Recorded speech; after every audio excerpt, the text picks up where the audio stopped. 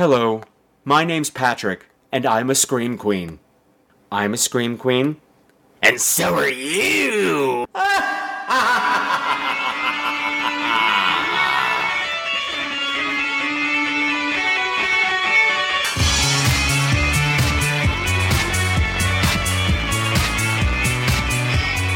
Hello again, my beautiful screamers, and welcome to another episode of Scream Queens, the podcast where horror gets bent. This is episode 84, and tonight it's part one of a very special two-part summer fun episode. Summer, what better time to get away from it all, to relax, have fun, and get your ass killed. Because we're taking a look at deadly vacations. Ba ba ba. So tonight, we have two brand new releases. First off, three lovely ladies run afoul three not-so-nice hunters who have very bad intentions for them in Black Rock. And then, the big box office number one hit at the moment, Ethan Hawke versus, well, everybody in The Purge. Why did I say that so weirdly? I don't know. Why do I say anything so weirdly? We may never know. I'll tell you what I do know. You better put on some sunblock, pack your bags, and make your final funeral arrangements because the show is about to start. Greetings from the cockpit, everyone. This is the host and captain of the Satyrosphere podcast with a special message just for you. I'm Satyr69, and I'm a Scream Queen. I'm a Scream Queen, and so are you. The Satyrosphere podcast is the personal musings of a dirty old goat, namely me. Expect talk about theater, role-playing games, hockey, and my best friend down below, the Impaler. Also, join Patrick for his favorite segment, the Mystery Musical. There's a lot of scary shit on Broadway, trust me. So hopefully we'll hear you soon at the Satyrosphere. Until then, this is a Satyr, over and out. Hello again, everyone. So wonderful, as always, to have you with me. You look good. I mean, like, really good. Have you done something with your hair? I don't know. You just have that wonderful glow about you. I don't know what it is. You're just gorgeous. That's what it is. All right, enough of my kissing ass. Let's get down to business because there's been all kinds of crazy stuff going on here, as always, and I want to share it with you. First of all, happy Pride Month to all my gays and lesbians and transgenders and all those other people as well, too. Yay! Happy Gay Pride, even if you're not gay. Yay! First up, this is fun news. Our little neighborhood has gotten its first LGBT community network, organization type thing, for just hanging out in social events. It's called Sunny Side Out. And we went to their first little, fun get-together at a local bar, and we met some lovely people, and it's great, and it's ballsy, and it's about goddamn time. So, I'm getting this off the bat right away. I would like Brendan and his husband, Tony, to come forward, please. Yeah, no, come on, don't be shy. Don't be shy. Come forward, Brendan and Tony. I just want to say, for having the gumption and the gusto to put this group together, to give this neighborhood something that it really desperately needed right now. I've been saying it on this show for ages. This neighborhood has been getting gayer by the second. Anyway, for putting together Sunny Side Out and getting us all together, you, Brendan, and you, Tony, are the Scream Queens of the week. Congratulations. Really, congratulations. Congratulations. That's all you're getting. You might have heard that the Scream Queen of the Week gets a tiara. No. They win a tiara, but they never actually get the tiara. It's kind of like having your cake and eating it too. So you can win the tiara, but you can't have the tiara because all the tiaras are mine forever. Okay? Move along. No. Move along now. Look at them butts. Anyway. So, going along with Queen's Pride in the borough of Queens, Bradford and I went to our first Queens Gay Pride parade. Well, we didn't make it to the parade, but we went for the festivities afterwards, and it was good. But a couple of things happened. they made it extra special. We went with Bradford's ex, who's still a friend, and a friend of mine as well, is named Daniel. And you might think, well, that's a little awkward, but, I got over that ages ago. Bradford hasn't, because the two of us get together and talk about him, since that's all Daniel and I have in common is him. And he's like, y'all are talking about me. And I'm like, well, duh. Poor little Bradford. But there's a strong Latin influence in Queen, so a lot of stuff is not in English, but that's fine. We're looking at all the booths and everything, and looking at all the people, and checking out who's who, and who's wearing what, and who's with who, and oh my goodness, all these people live here. Isn't this exciting? When all of a sudden, this woman approaches us. She looked like, I don't know, she had this big old floppy sun hat on, she had gigantic glasses on, this shapeless dress, and she's handing out pamphlets, and she came bolting over to the three of us, and she hands us this little tiny blue slip of paper, and she said, I am representing the asexual community. Asexuals are a powerful part of it. Now, I am not going to make fun of people who are asexual. Because, it's a thing. It's a valid thing. It's people who are not sexually attracted to anyone who can do without sexual contact. It doesn't mean they don't like to be loved or, cuddled or kissed and stuff like that. Just sex doesn't hold much interest for them. However, as Daniel pointed out, he's like, could they have picked a more terrifying representative of their community? And as he said, I think the world is breathing a sigh. You see, I'm doing Bradford. He's like, I think that the world is probably breathing a collective sigh of relief that one is asexual. Not that she was ugly. She was scary. It's the way she kind of hovered over her big floppy hat and her shapeless dress. She kind of looked like Christine Redfern, guys who are on my call that's going to be next week. She kind of looked like Christine Redfern, but hideous. And, well, not hideous, but she gave off a hideous vibe. She gave off this little creepy voice. And then to add it all up, just like as we're dealing with the shock of that, we get hit from the other side by somebody else in the asexual program. And he's got all this long, frizzy, like carrot top hair. And he got all the whispers in my ear. He's like, would you be interested in trying a receptive condom?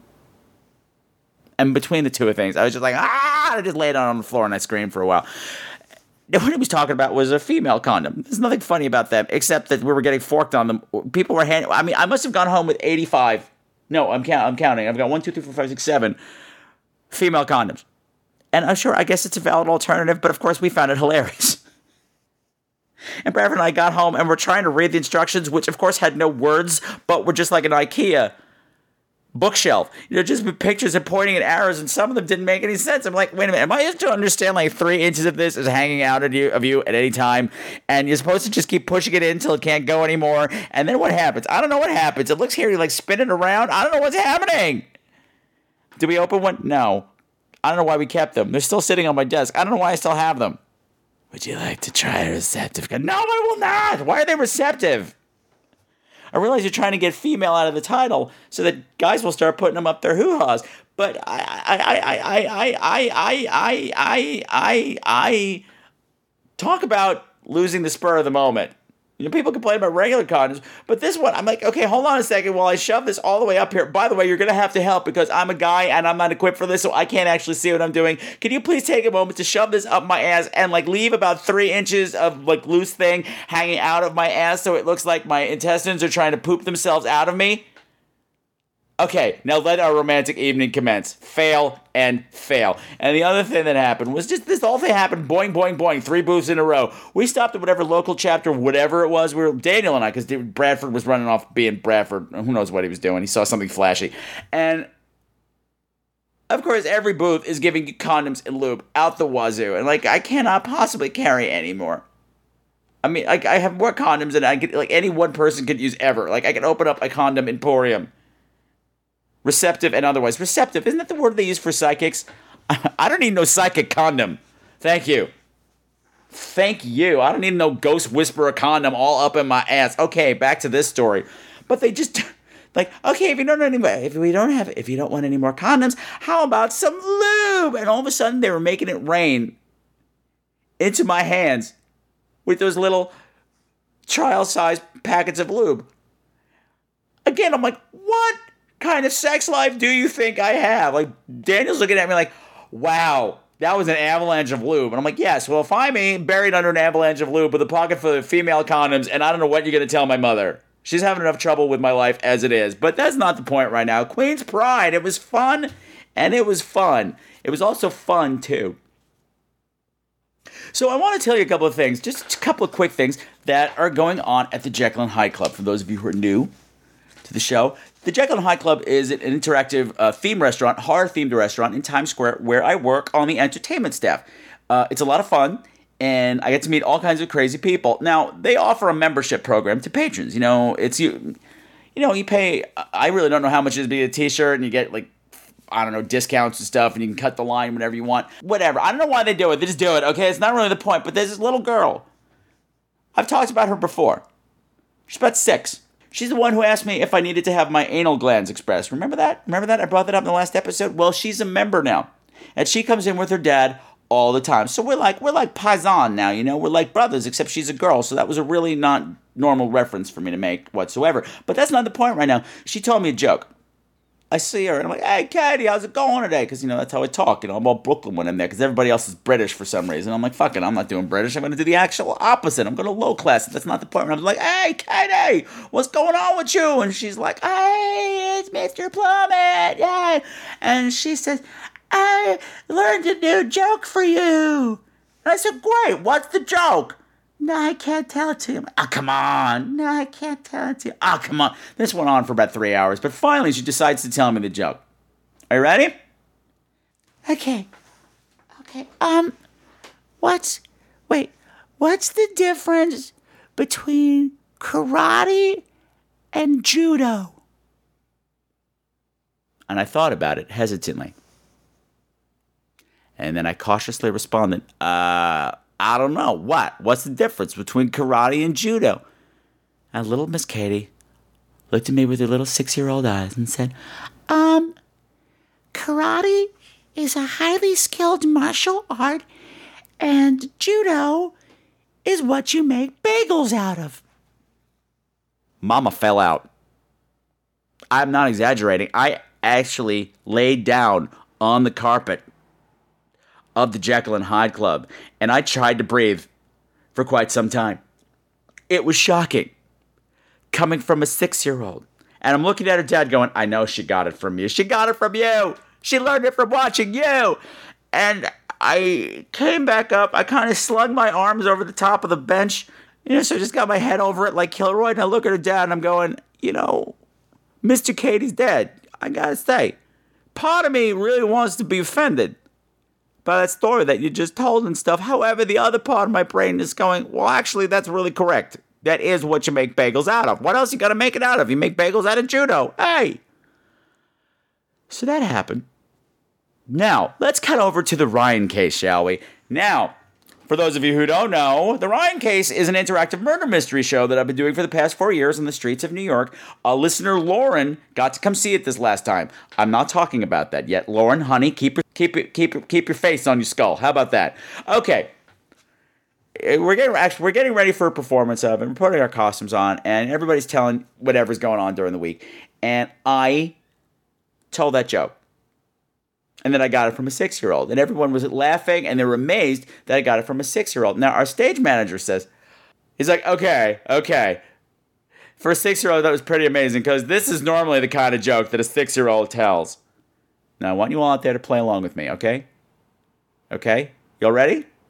Because I need your participation in this. Knock, knock. Eat mop. Ew, you want me to eat your poo? Ew, that's so gross. I've gotten a lot of mileage out of that one, too. I appreciate both those incredibly stupid jokes that I was told. I also appreciate that for some reason in the intonation of this particular joke, that the knocker is somehow Southern, because he's like, eat my poo. Not eat my poo. It's Bradford. He's like, eat my poo. So I think that's funny. Anyway, Lauren came to see the show. Listener Lauren, yay! She came with her friend Anna, and she had a good time, especially since she got to be an ambassador to Dubai. She had a couple of difficult people in the group that she walked around on the streets with, getting clues from us, but that's not the point. So we got to hang out afterwards for a little bit and have a beer, or not a beer, because she doesn't drink. But, whatever, I was having a beer. I was drinking freely, and, we were just swapping stories. And she says to me, she's like, you know what? I took the subway over here, and your subway cars are different than the ones at home because yours just line up against the walls. The seats in the cars, they're just flat against the walls. There's no rows of seats. I said, uh-huh. She goes, you weren't kidding. I said, about what? She's like, flip-flops. Because if people don't know by now, I fucking hate flip-flops. I hate them. I hate them in the city. They're disgusting. They're gross. You walk around all day, your toes get dirty. Everybody knows this stuff. But Lauren says, it's absolutely true, because with the seats facing each other like this, on opposite sides of the car, if you're trapped against somebody, across from somebody, with gross, nasty, gnarly, dirty, toenail, fungi, athlete's foot, mangled ass, misshapen feet, you've got nowhere else to look. You're just forced to stare at them the entire time. And the more you try to look away, the more they keep calling to you. I said, welcome to my nightmare, Lauren. Welcome to my nightmare. But it was great to finally meet you, Lauren. We've passed ways a couple of times, and it never really connects. But it did this time, and that was cool. Really cool. What wasn't cool was what happened at the following performance of the Ryan case. Because in addition to our regular Saturday performances, we do special groups. Normally for schools, mostly from out of town. But this time we had a whole bunch of school kids from the Bronx. And when I say a whole bunch, I mean about 200. Which is a lot, because if you don't know, it's out on the street. We break people into groups, but when it's these youth groups, it's one of us versus them. How many number are in their group? It might be 10, it might be 20, but it's crowd control. There was no controlling this crowd. There were too many of them. There's only 7 of us, and there wasn't enough to go around. And I didn't see a teacher in the bunch, and it got scary.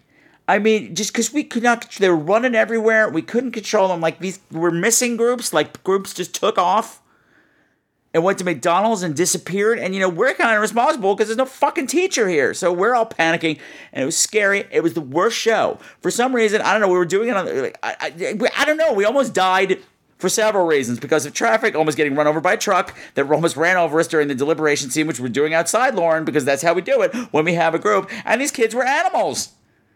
Animals! Animals!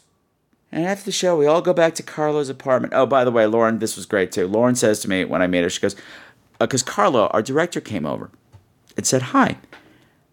And after he left, she goes, is that the same Carlo who, when you went to that haunted house, kept putting his penis in your ear? And I said, yes, Lauren, that is him. Thank you for remembering. That is like a 2-year ago callback. And if you don't know what she's talking about, too fucking bad. My director put his dick in my ear, and I paid $15 to have him do it. Don't ask, because that's the point right now. We go back after this hard show.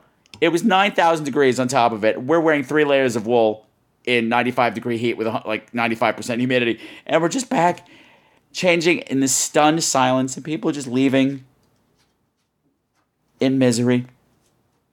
And there's a couple of us left, and somebody in the cast, somebody involved in the production, I'm not going to say who, says, I was kind of anticipating this being a bad day. So, does anyone want to smoke a little pot? Now, of course, I immediately said no. I don't do that sort of thing. I've said that a million times on this show. I do not do drugs. I do not smoke pot. But let's imagine that I did. So this imaginary me says, sure. And I know imaginary me is a lightweight. So imaginary me just has a puff or two and goes on his merry way. And as I'm leaving, I said, well, great. By the time I get back to Queens, that should be just about the time that the munchies hit. And that wasn't exactly true. I got back to Queens. It was fine. It seemed to take 3 hours. It didn't take 3 hours, but it was a nice, comfortable, hazy 3 hours. I'm like, I'm on the train. Chugga, chugga, choo, choo, chug, chug, choo, choo. Is that my stop? Is that my... No? Chug, chug, choo, choo, chug, chug, choo, choo.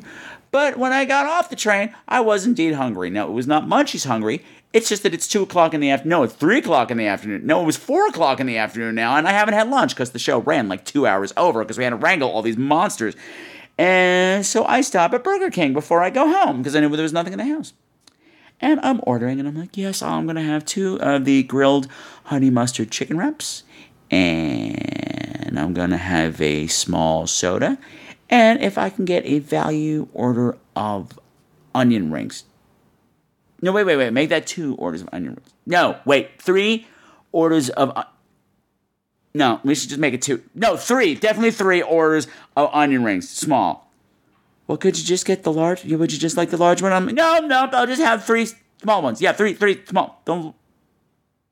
Yeah, 3 small ones. And then I'm like, okay, that just happened. It's happening now. It's happening.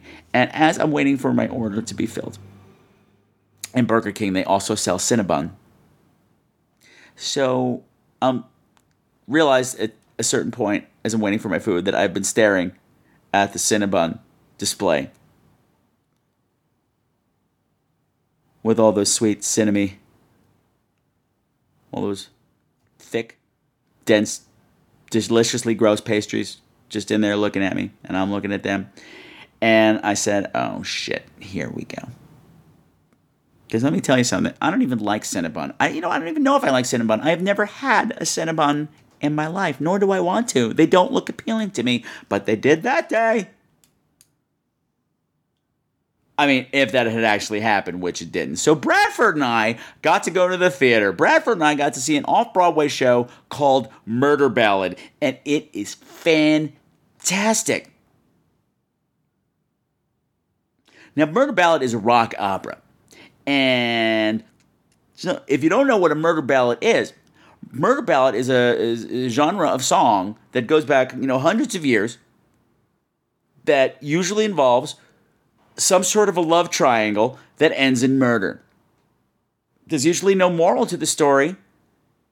It's just the story. Something like Hang Down Your Head, Tom Dooley, or Frankie and Johnny Were Lovers, or even Copacabana are all murder ballads. There's plenty of other examples.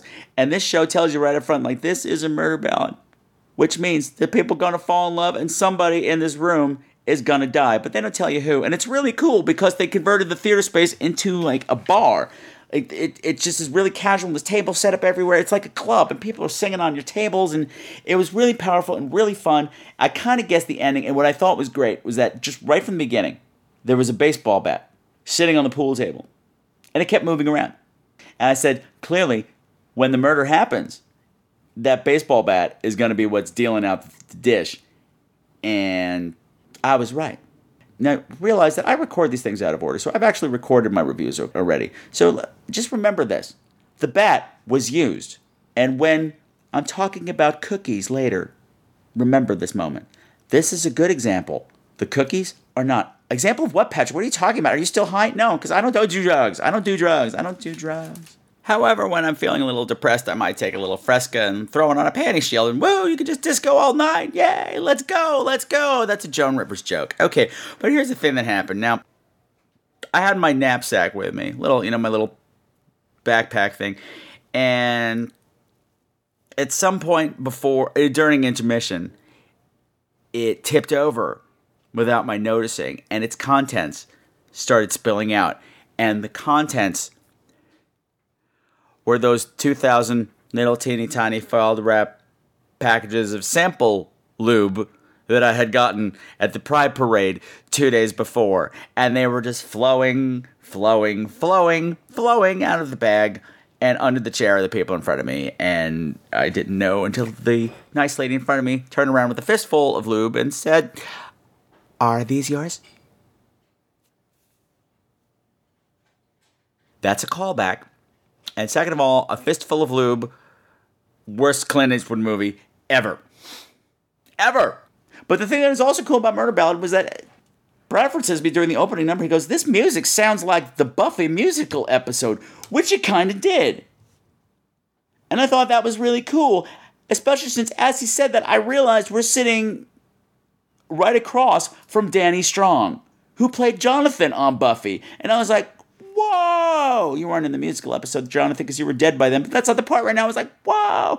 I hope this doesn't mean that this show is going to suck. Because last time I saw him at a show, the show really sucked. But that didn't happen. And you know what? I've been talking for a really long time. You're like, what? Is this airplane stuck at the gate or some shit? Are we cleared for takeoff yet? Fine. Put your trays in the upright position. Shut the fuck up. Put your seatbelts on and put your vomit bag over your head, because I don't want to hear your crap anymore. Because the show's about to begin. Finally, Vacation from Hell. Can't seem to get my mind off of you.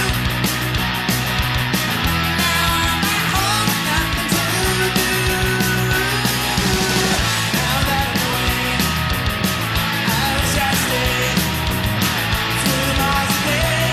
And that you won't be. When you look at me, I should have run. But I thought it was just for fun.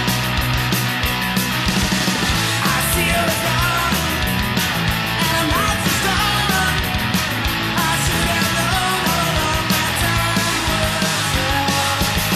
1 week without you, thought I forgot.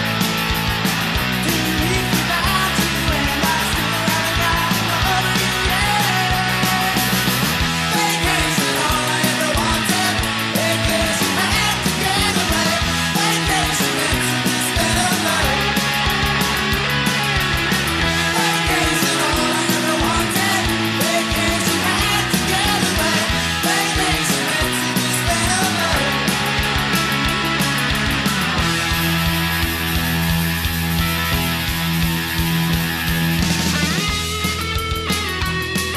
For our first stop on our Deadly Vacations tour, we're going to stop at a little island called Black Rock. Now, I was fortunate to get to go to a private screening of this just before it opened, courtesy of the folks, freakily enough, at Drunken Zombie. Apparently, they've been getting a lot of stuff from movie promoters, and the screenings are in New York City. So they're like, hello, we're in the middle of nowhere, Peoria. And so they kindly enough forwarded them to me, which was really super sweet of them. So Bradford and I got to go see a private screening of Black Rock. Let's take a listen to the trailer. We're here. I'm happy, man. You know, I'm happy. We're gonna go out to the island. We'll reconnect. It'll be so awesome. Yay! It's gonna be so good, guys. Just the 3 of us.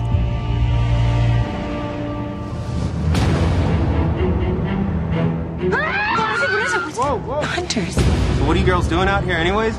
Nobody comes out here anymore. You're lucky you didn't get shot. I think I know that guy. We went to grammar school with your older brother, Jimmy. Oh, okay, Henry. yeah. I think Jim had a crush on you back then. So, you guys want to join us, maybe? So where do you guys all know each other from? I like your beard. She is friendly. That is something that she is. You got this whole look going on. Abby, you're married. I don't want you to worry about it. He's so cute. How are you? I'm fine, right? You're not No, take me. No. Oh, God, Henry. You alright? Just get off me for a second. I wanna have fun. Get off me, Henry. What'd you do to him? What happened? What happened? Is he hurt? No. Get your gun. What? You gotta tie up 3 girls to a tree to kill them. Do you think I'm scared of you? We came out here to hunt. We'll just hunt him down. They're gonna kill us. They're gonna kill us. They're gonna... We are on a small island. We need to get off. We need to figure out what to do. We start being stalked. And we start stalking. You did what you thought you had to do in order to survive. We can do this. We have to.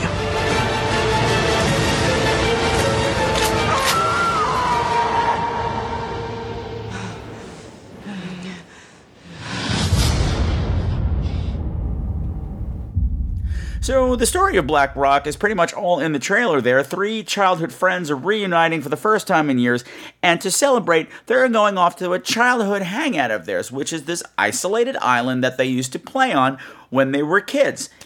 And while they're there, they run into 3 hunters. And, being 3 swinging gals on a gal's weekend, they're like, hey, why don't you guys hang with us? Things go very, very bad, and before you know it, kaboomy! Our 3 leading ladies are running for their lives because they are being hunted like game. The most dangerous game, perhaps. Now, Black Rock is got a limited release, and it's available on video on demand, and I wish I could say better things about it. It's not bad. It just doesn't go far enough anywhere into anything, and I'm not even saying like in the intensity level, because all right, let me start over. The 3 girls are extremely likable. Okay, the 3 actresses, Katie Bell, who I really loved in A Good Old-Fashioned Orgy, which is a movie and not an actual orgy that I was at. Katie Aselton, who also directed, and Kate Bosworth. I like them. I buy their friendship, and I buy the feuding that's going on between them. There's some tensions between Lake Bell and Katie Aselton's character. And I do actually just want them to have a good time, but they're really developed. Great. The problem is the hunters are not. At all. There's one of them in particular, the black hunter, who is a cipher. He doesn't actually do anything. He sits off on the side, smokes a lot of dope around the campfire, and then kind of follows the surviving hunter around, going, yeah, man, I don't think we should do this, but not really contributing or stopping anything. So he's just kind of a cipher, and the other one's just flat out crazy. The other one died really quickly because what happened at the campfire, you see, Abby, who's played by Kate Aselton, she's got some bug up her craw. She's been in a feud with Lake Bell's character, Lou, for quite some time, for some years, and we don't know why for the longest time. And it keeps coming up at really inopportune times, and they forgive each other for whatever happened how many years ago, and then undoubtedly within 5 minutes, Abby's bringing it up again, and you're never really finding out what it was. I turned to Bradford at this point and I said, okay, which one's Coco Montrese and which one is Alyssa Edwards? Because I'm getting really tired of this really quickly. And when you find out what it is, you're like, oh, okay, great. So when we're going into this campfire with these 3 guys, it turns out Abby's got an agenda. She's out to get drunk, and she wants to, even though she's forgiven her 100 times, she's still got a grudge against Lou. And she's also got some beef about her husband that we don't know about. So she is throwing herself at one of these guys. The cute one, he's got a little beard. She keeps petting him like, oh, this is so cute. I love it so much. It's so cute. Meanwhile, he's trying to have a conversation with the other 2 girls about normal things, and she will not keep her hands, mouth, everything off of him. They're high. They're drinking. And she's mauling him, and it's really embarrassing for everybody there. And you can see that there's a battle going on. The guy, the bearded guy, seems to be taking a liking to Lou, which of course makes Abby throw herself at him even harder. And it gets really hard to watch, which is what it's supposed to do. And what all this is leading up to is that she finally gets this guy alone in the woods. And she's throwing herself at him like, yeah, let's do it. Yeah, we're going to do it. And then at the last minute, I don't really know what happens, but she changes her mind. She's like, you know what? Never mind. And it's about that abrupt. And she winds up, he almost rapes her. He freaks out and almost rapes her. And to defend herself, she hits him with a rock and he dies. This is all in the trailer, by the way, so I'm not spoiling anything. And when the others find out that the guy is dead, his buddies are like, we will have revenge and we will hunt you like dirty pig people. I don't know why he turned into Arnie. And what happens is, it's kind of like Deliverance, but with chicks. And I don't want to demean it that way, even though I just did. But it never really ratchets up. And I don't know. I can't really explain it. There were parts of it that were great. The location is great. The photography is great. There's a great scene with the 2 surviving girls. I'm not saying who, even though you could probably figure it out from the trailer. Are naked. They've had to shed their clothing because they had to jump in the ocean, and it is freezing. The water is like just above freezing. And, they're turning blue, so they have to take off their clothes to stay warm, and they're huddling naked. And eventually they find a hunting knife, and they're sharpening sticks. and they are silent, and they're just hunkering down, butt naked, in the woods, with mud all over them, carving out little primitive weapons. And I said, wow, these girls just went Cro-Magnon. And I thought we were moving on to something, like they were reverting into a deeper, more primal stage, but it didn't really go that way. And like I said, if I understood where anybody was coming from, I might have cared more. And that's when you got to the final battle, it was good, but then it was over, and you're like, that was good, ... And the thing is, there were things that could have been raised in this, and that's kind of what I was disappointed in, because there is no excuse for rape. Right, I will say that. I'm saying that right up front. However, Abby's behavior is appalling beforehand. She makes an object of this man. This man has become a pawn in this silent war that he doesn't even know he's a part of, between Abby and Lou and Abby and her husband. And it's really, really, really unsettling to watch her do this. There comes a point where she goes into the woods. He's trying to have a conversation, and she literally has her clothes off and is like, whoa, shaking her titties. In the woods, she will not relent until he goes in the woods and has sex with her. And as soon as he gets there, she's like, nah. Is that an excuse for rape? No. But the thing is, it turns out all these guys just got discharged from the army, and not favorably. They had just had 3 consecutive deployments in Iraq. They have seen horrible things, and apparently have done some horrible things. And had she shut up at any point and listened to the conversation that was going on around her, she would have known, maybe I shouldn't play with this guy. Maybe I shouldn't play whatever freaking game I'm doing with this guy. Did she get what she deserved? No, but this all could have... There's a certain amount of responsibility that I felt should have been placed on her. Not for the rape exactly, but for everything that happened after. Her behavior really is what caused all of this. But that didn't happen. A lot of it didn't happen. And unfortunately, it just goes... It makes a good Sunday rental. It's not awful. Like I said, there were some suspenseful moments, and the scenery is great, and I really liked the 3 girls, despite what I said about Abby. I liked the character, even though she's flawed. I just didn't like how things played out with her. So, Black Rock, you can see it and you can not see it, but the funny thing was, when I told Bradford, I'm like, oh, honey, I got passes to a free private screening tonight of a movie called Black Rock, and he went, all right. And we got there, because that's how we move around when we're in the city. We got there, we got the press pass. Not the press pass, the press packet when we walked in. And he looked at it and he goes, oh, Black Rock. And I said, yeah. He's like, oh, that's not what I thought you said what the title was. And I said, what did you think the title was? Bradford, we're not going to see a movie called Black Cock, okay? It's not going to happen. And he said, well, good. I was wondering how you got passes for this kind of a film. But anyway, Black Rock, see it or don't, I don't care. One vacation down, another vacation yet to come. It's a long way down Holiday Road. Holiday Road.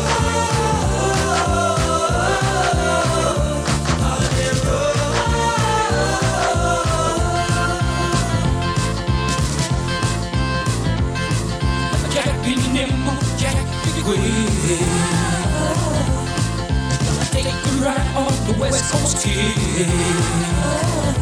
Holiday Road. Holiday Road. Holiday Road. Holiday Road.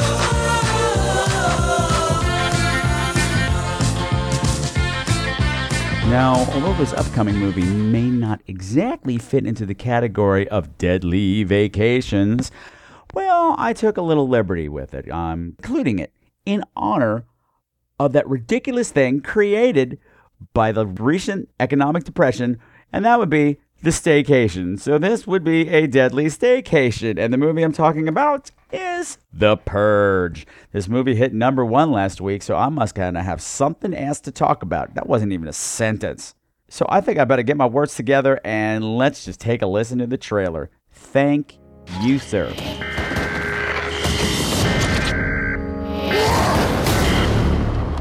Tonight allows people a release for all the hatred and violence that they keep up inside them. Why don't you guys kill someone tonight? Because we don't feel the need to, Johnny. Just remember all the good the purge does. We'll be fine just like always, no worries, okay?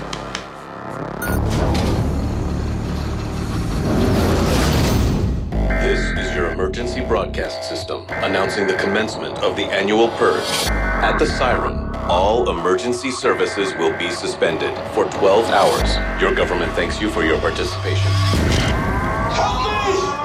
Someone, please, help me! I just need to get somewhere safe. Does anybody hear me? Let's go! This way! This way, hurry! Why did you let him in our home? We have no idea who's after him.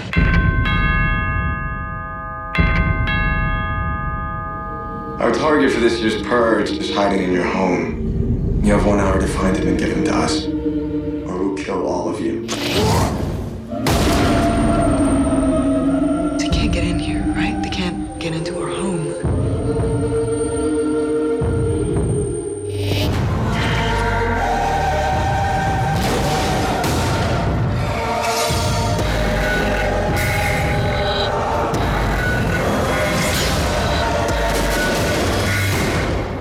We're gonna make it through tonight, and everything is gonna be okay.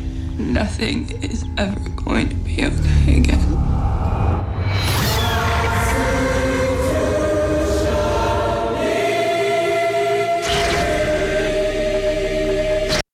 Now, The Purge, as you can tell from the trailer, is a story of a dystopic future. It's 2022, I believe, and there's a new government running the United States. The new government founded by the new founding fathers, not the founding fathers, the new founding fathers, and it seems to be extremely successful. Everything is going great, so well that these people are pretty much worshipped, these new founding fathers, and their big concept for keeping the peace and keeping the economy great was the purge. Now, you already heard this on the trailer. You know, for 12 hours once a year, everyone gets to run around and do whatever the hell they want to people that they want to do it to. Now, let me tread carefully here. My friend Robert, he writes reviews. I read his review of this movie long after I saw it. I got to see it through a free screening with Rich and the people at the Dark Side Horror Movie Meetup Group. And if you're in New York and not a member, go look it up already. Jeez, but that's not the point right now. Robert had mentioned that this movie had lofty ambitions, and he respected the fact that even though it didn't meet them, at least it tried. I have a similar, but not quite the same take on it. Not quite so positive. Now, in The Purge, they introduce a lot of interesting things. Well, first of all, it focuses on one family in particular, the family of Ethan Hawke and his wife Lena Headey and their really obnoxious kids, and they're living the high life. He sells the alarm systems that are keeping everybody safe. So he's learned how to cash in on the purge. And he's the best of what he does. He is the highest ranking salesman, I think, in the whole country. So, you know, the purge has been really, really good for him. Now, he lives in this beautiful, exclusive, gated community with beautiful Stepford wife people strolling all about, happy all the time, greeting each other with big smiles. And when you part ways, you say, safe night instead of good night, because this is a night that you are hopefully not going to have anything bad happen to you. And like I said, it introduces a lot of interesting concepts, because somewhere along the way, a naysayer against the purge is heard on TV saying that we're just using this as an excuse to murder the lower classes, the poor, the impoverished, the infirm. There is no unemployment and there is no poverty because we've killed them all. Okay, that's an interesting idea. Also interesting is that this is set in 2022, so this is less than 10 years from now. It's 9 years. This is a radical change to American government, and it seems like everyone has accepted it really, really easily. I find that a little hard to swallow. If they had said it just 10 years further down the line, I might have been able to buy this, but I stepped back and said, you know what, forget it. It's an alternate universe. Let's do that. Otherwise, you're going to drive yourself crazy. But then the lockdown happens. The shutters come up, the alarm systems are loaded, and Ethan Hawke's son decides to let somebody in. Yeah, can we talk about this kid? This kid has to be the most annoying child character that I've seen in recent film. I don't know how long. I don't know how long it's been since I've seen a child this annoying. He even just looks annoying. He's got a stupid, doughy face and long, stupid hair. And a lot of times he's wearing these sunglasses. Well, actually, they're like Google glasses because it's the future. But when he's got them on, even when he doesn't have them on, he looks like Corey Feldman does now. And Corey Feldman is a douche. So I'm looking at this kid and immediately equating him with douche. And then it turns out he is a douche. Because guess what? The Purge is a this one bitch movie. And this kid is that one bitch. Everything bad happens because of him. Because of his decision to let somebody in the house after the Purge has started. Now, why this kid had the shutdown code is beyond me. But he did. Why nobody was watching anybody, I don't know. The Purge started, everybody went to different parts of the house. I don't know, it was weird. I didn't buy it. But yeah, he sees there's a homeless guy getting beaten up outside. Well, actually, no, he's not getting beaten up. He's just screaming for help, and he's bloodied and battered. He's like, please, please, won't let somebody let me in. Please, please, they're going to kill me. They're coming. He's black. So that's why I'm doing that voice, because there's a racial element, too, because not only is he homeless, he's black. He never has a name at any point. But anyway, the kid lets him in. And their boy dooms everybody for the rest of the movie. Because this man is not kidding. He is being hunted. And he's being hunted by those figures that you see in the trailer. Those scary, masked figures with the huge, creepy grins on them. And this is where something else interesting happens. And yeah, they're hunting him because he's homeless. But the thing is, they ring the doorbell. Well, I should say their leader rings the doorbell. And he's extremely polite. He's extremely well-spoken. And as he's speaking, I'm realizing all of these people outside are dressed in suits and little dresses. I'm like, that's weird. They're awfully dressed up to be doing this. And this was really scary because at a certain point, he's explaining, listen, just throw him out. Let us do what we need to do. Let us unleash our beast, which I believe is also the Mountain Dew slogan, something like that. I don't know. Or Cheetos, maybe. I think it's Cheetos. Unleash the beast. It's Cheetos. Right. So this movie is like basically a big corporate plug for Cheetos because that's the whole point of the Purge is to unleash your beast. Anyway, he's like, let us go. I know you're good followers of the Purge and you're supporters because you have the special flowers out in front and blah, blah, blah, blah, blah, blah. So please let him out. Otherwise, we're going to have to bust into your house and kill all of you. Sometime during this, he takes his mask off. And what was terrifying about this was that his face pretty much looked exactly like the mask. Exactly. Perfect features. Chiseled, and a smile that's just way too wide. I said, that's a really interesting thing. And as I'm watching scenes with these people outside the house trying to get in the house, it dawns on me that they're not wearing suits and little dresses. No. They're wearing uniforms. They're wearing their prep school uniforms. These are the kids that have grown up with the Purge, that have never known anything but the Purge, and have completely embraced and bought into the Purge without any qualms whatsoever. So yeah, they're blatantly out there hunting homeless people and people that they don't like because according to them and according to the new founding fathers, what they're doing is patriotic. By unleashing that beast and, against whoever is giving you anger, you are helping the country. And blessed are you. Again, this was interesting.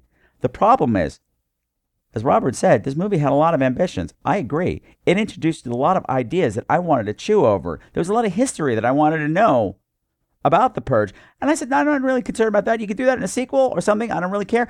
But it introduced all these things. It had lofty ambitions. And then it doesn't just not hit them. It shies away from them. Because when the action gets going, it goes into cliche territory to the point our audience was groaning out loud repeatedly. This is the press audience. This is like horror fans in general. This is the meetup group. And as a whole, people were not happy with this movie because the bad, sadly, outweighed the good. There's a lot of action in this that's really intense. There's a lot of scenes that are gripping and suspenseful. But the problem is almost every time they're diffused with something absolutely stupid. You know that whole trick? You see it a lot in action movies, or usually when the last person's standing on a cop drama. You know, when the killer's got, I don't know, Columbo, I don't know, who's something more modern, Castle. The killer's got Castle and his detective girlfriend in their sights, and he's about to shoot them, and the trigger is starting to squeeze, and somebody pops up from the side and shoots them and saves the day. That happens in this movie 6 separate times. So after a certain point, I'm like, could you just stop doing this? Could you stop standing over somebody with a gun or a machete or a knife and just standing there? Because I know by now someone's going to pop up and shoot you from the side because you've done it repeatedly. Also, I'm not sure if all of you are familiar with the concept of Deus Ex Machina. That's Latin or Greek. Well, it comes from Greek theater, so I don't know why they'd use Latin. But I don't know. Let's just say it's a foreign language. It's an ancient language. And it's in reference to theater.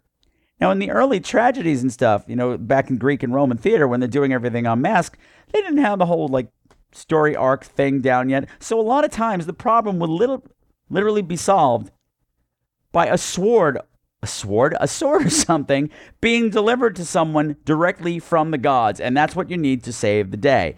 And Deus Ex Machina means machine of the gods or device of the gods or something like that. And it's become a term throughout the years to mean this is something that just conveniently pops up at the last minute and saves the day in a somewhat ridiculous manner. And we've got one here, and it's a robot. It's a robot named Timmy. The kid has a robot named Timmy, and we spend more fucking time with Timmy. And I'm like, oh my God, Johnny Five just saved the day. If it was Johnny Five from, Short Circuit, it would have been awesome, but it wasn't. It was a stupid robot from this stupid douche kid whose fault everything was anyway. Fuck you, kid. Fuck you, not Corey Feldman, kid.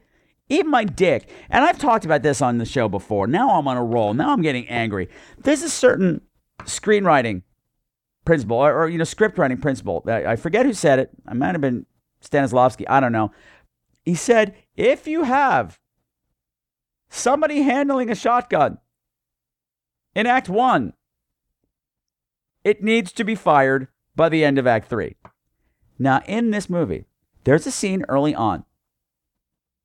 Lena Headey, is, greeted by one of her neighbors. And this woman is like, again, Stepford wife manic, huge fake smile. Oh, hi, are you ready for the purge? Would you like to come to our purge party? You can't. Oh, we're so sorry.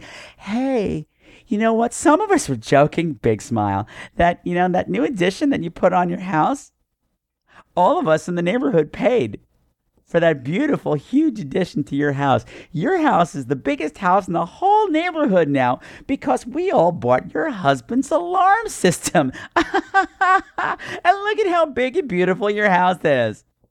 Oh, hey, why don't you take these cookies for your whole family to eat during the purge? Now, during this, another neighborhood couple happened to stop by and like, hi, you ready for everything? You need anything? And Lena Headey's like, oh, I'm sorry. I don't think we want the cookies. And why don't you give them to the Johnsons, the people in the car? And the manic woman goes, the Johnsons don't need any more cookies. These cookies are for you. Big plastic smile. Please take them and eat them during the purge. And of course, I'm looking at Bradford going, don't eat the cookies. Don't eat the cookies. Don't eat the cookies. And for a good portion of Act 1, whatever the first reel of this movie, you're tracking the progression of these cookies throughout the house. I'm like, someone's going to eat that cookie. What's in the cookie? What's in the cookie? And it became a joke after a while that nothing was happening with the cookie. Anything somebody was threatening somebody. I'm like, give him a cookie. I'll shut up and eat a cookie. Those cookies never came back. And it wasn't just us. We talked about it afterwards with a whole bunch of other people we knew, people we didn't know.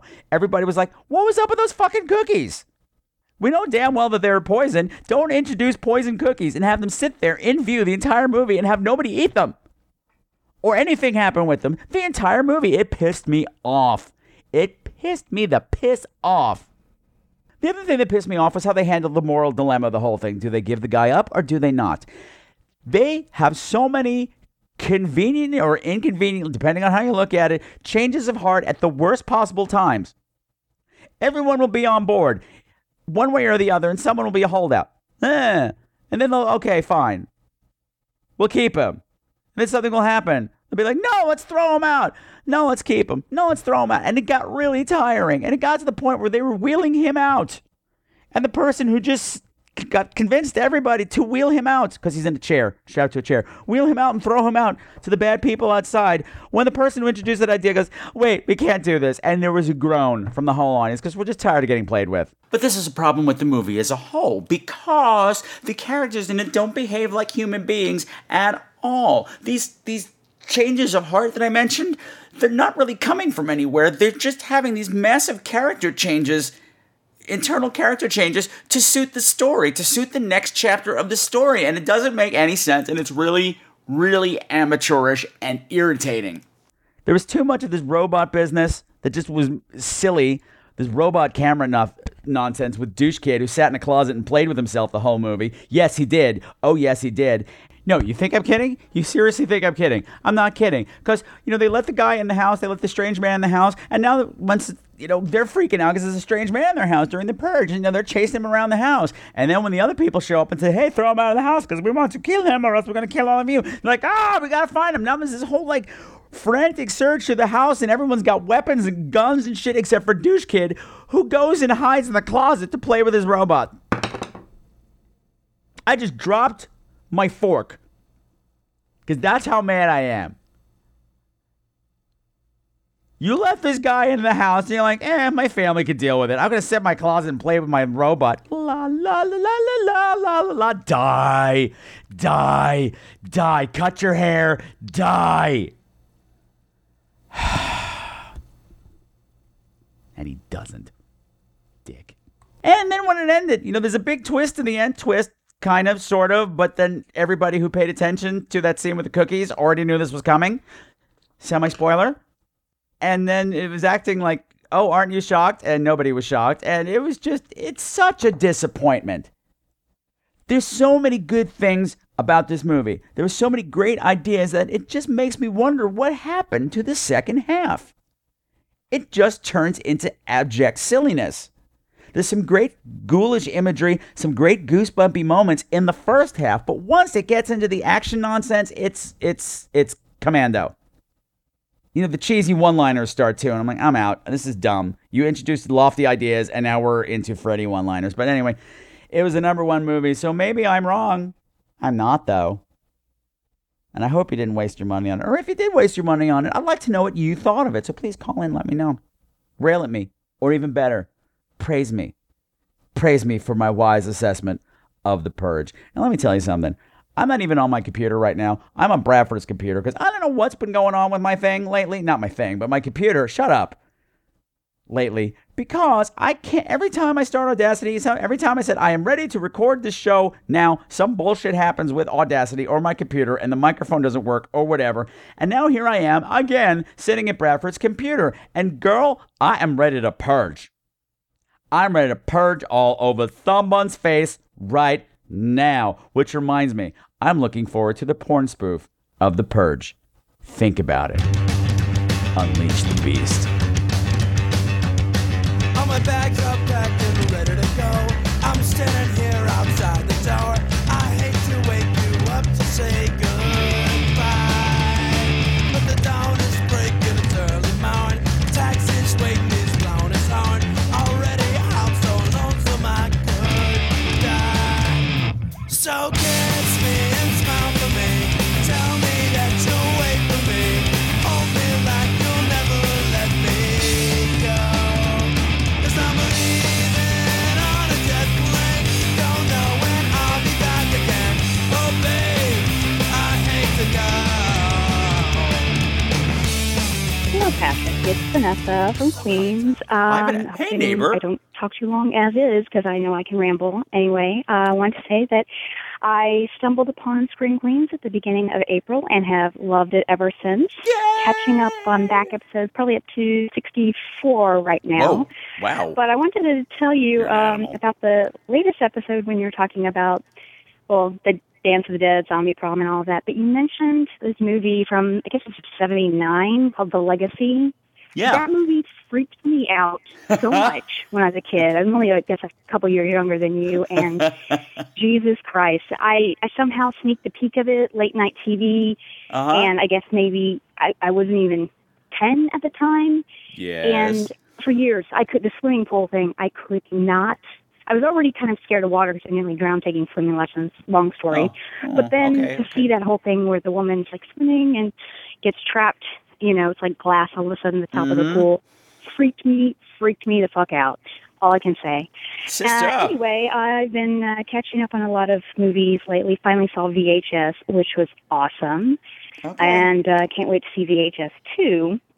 Tonight, my girlfriend and I are going to see The Purge, which one of my other Scream Queen pals says is pretty good, actually. So, anyway, review to follow.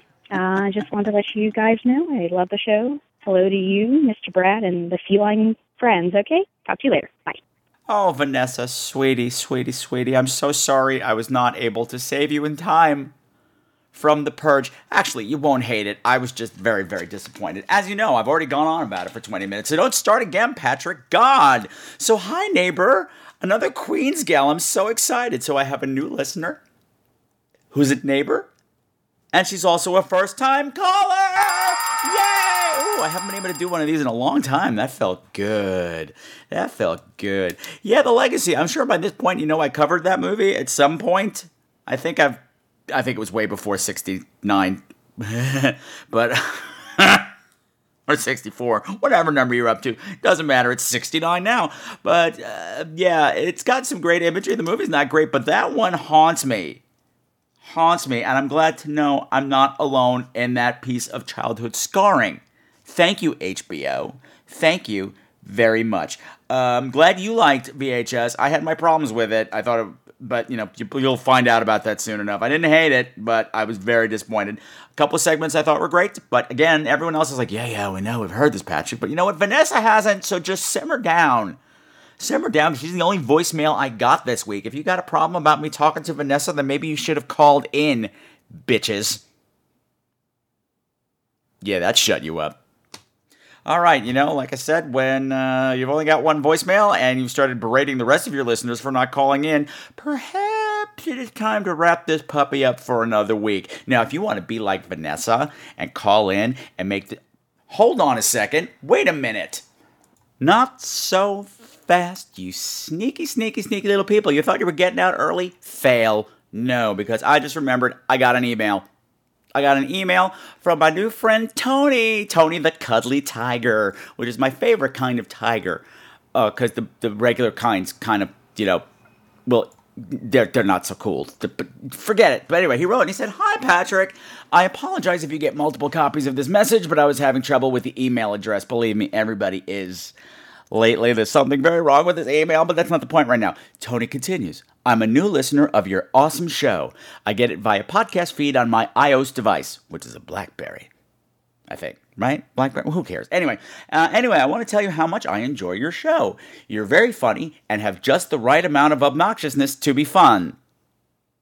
Thanks, I think. No, seriously, thanks. You know, that story about your friend, his name escapes me at the moment. The one about him throwing up a rainbow on the wall cracked me up so bad, it was good. Hey, Mr. Brad, that was you, right? Mm-hmm. That sure was. It was Mr. Brad. It wasn't on the wall. It was directly into the street. It was straight across the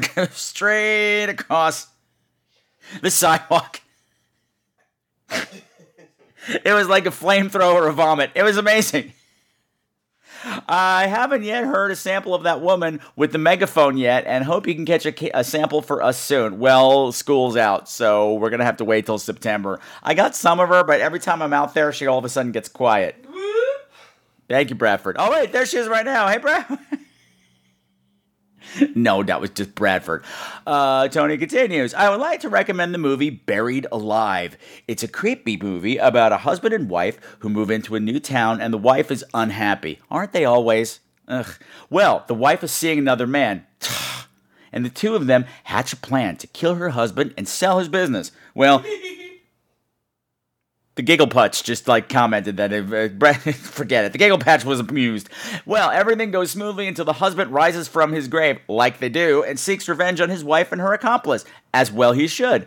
I kind of narrowed the movie down into a few sentences, but you will probably enjoy it. Now I'm going to pause here just for a second because I wrote Tony back to find out which version of Buried Alive he was talking about because there's been several. I think it was even an Alfred Hitchcock Presents story and or something, or Tales of the Dark Side. That's a very traditional horror story.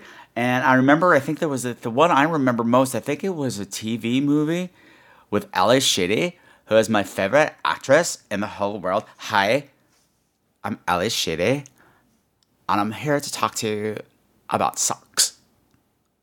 Like, if you're having socks, well, like, use a condom. But if you're not having socks, oh, I totally don't do it. I love Ali Sheedy, and is she here? Is Ali Sheedy out there? Is she listening? Anyway, he's not sure. He wrote me back. He's not sure what version he's talking about, but it's a good story in general. I haven't seen a bad version of it. But anyway, back to your letter. I hope you get this, as I am not entirely sure that I copied down your address correctly. You did it, but if it bounces, I'll know why. Hopefully, you will keep doing your shows for a very long time to come. Meow meow, Tony the Cuddly Tiger. Check out my new blog, wisdom.treasury.blogspot.com. P.S. You weren't serious about stroking it in front of the microphone, were you? I'm gay also, so that's cool. Well,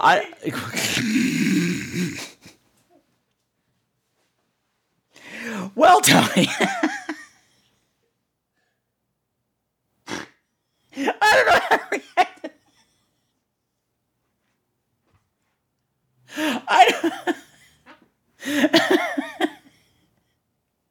So if you weren't gay, it wouldn't have been cool. Just you. It would have been okay for everybody. Yes, I'm sitting here stroking it for Tony. The rest of you just pay attention. Just pretend I'm not doing anything. You don't hear anything. That's disgusting. Tony, you just grossed me out. You just made me very uncomfortable. And that's an awesome feeling. Thank you for writing in, Tony. Yeah, so did the rest of you feel bad now? Huh? Just leaving me alone? Well, there are a couple of people to talk to, but you know what? They were both awesome. And as Abby Lee Miller always says, everyone's replaceable, which I don't know how that fits here at all. But anyway, some of you are probably wondering, hey, what happened to the Evil Under the Sun review that you promised us with the elusive Doug Shapiro and the super sexy Trey Dean from Houston? Well, I'll tell you, it happened.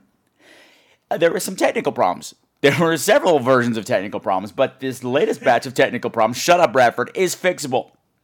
It's going to take me a while, so I decided to move it to the next episode. Plus, we yacked for a long time. It's like an hour of 20 minutes of sheer gay carnival craziness. So, in order to give you the best experience and in a nice compact way, because I know Satyr from the Satyrosphere would be like, oh my god, this show is so long. Why is it so long? Because I'm big and long. I don't know. I got nothing. But you know what? It gives you plenty of time to play along at home. That's The Evil Under the Sun 1982 version with Peter Ustinov as Hercule Poirot, Maggie Smith, and Diana Rigg.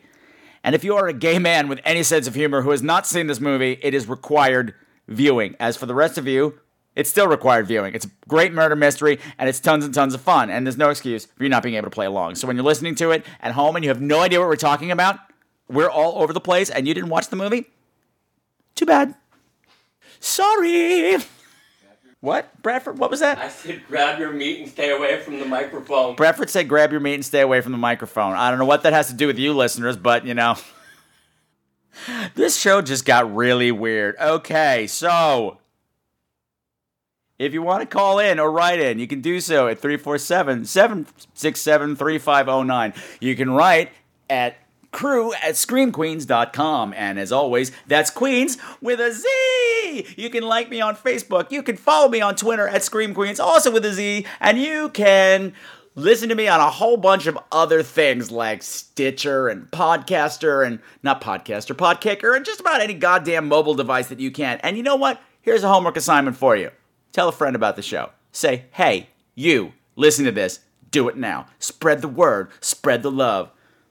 Spread your ass. Because here I come. Whoa, yes I did. Oh, no.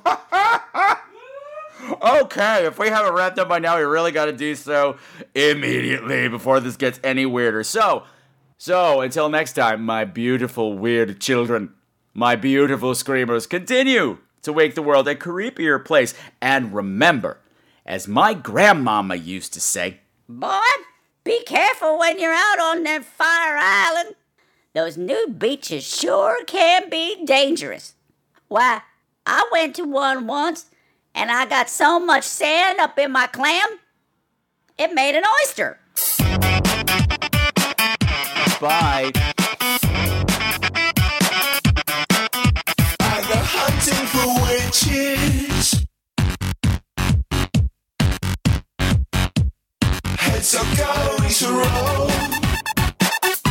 Some of the music for tonight's program has been provided by Mavio's Music Service. Check them out at music.mavio.com, bitches!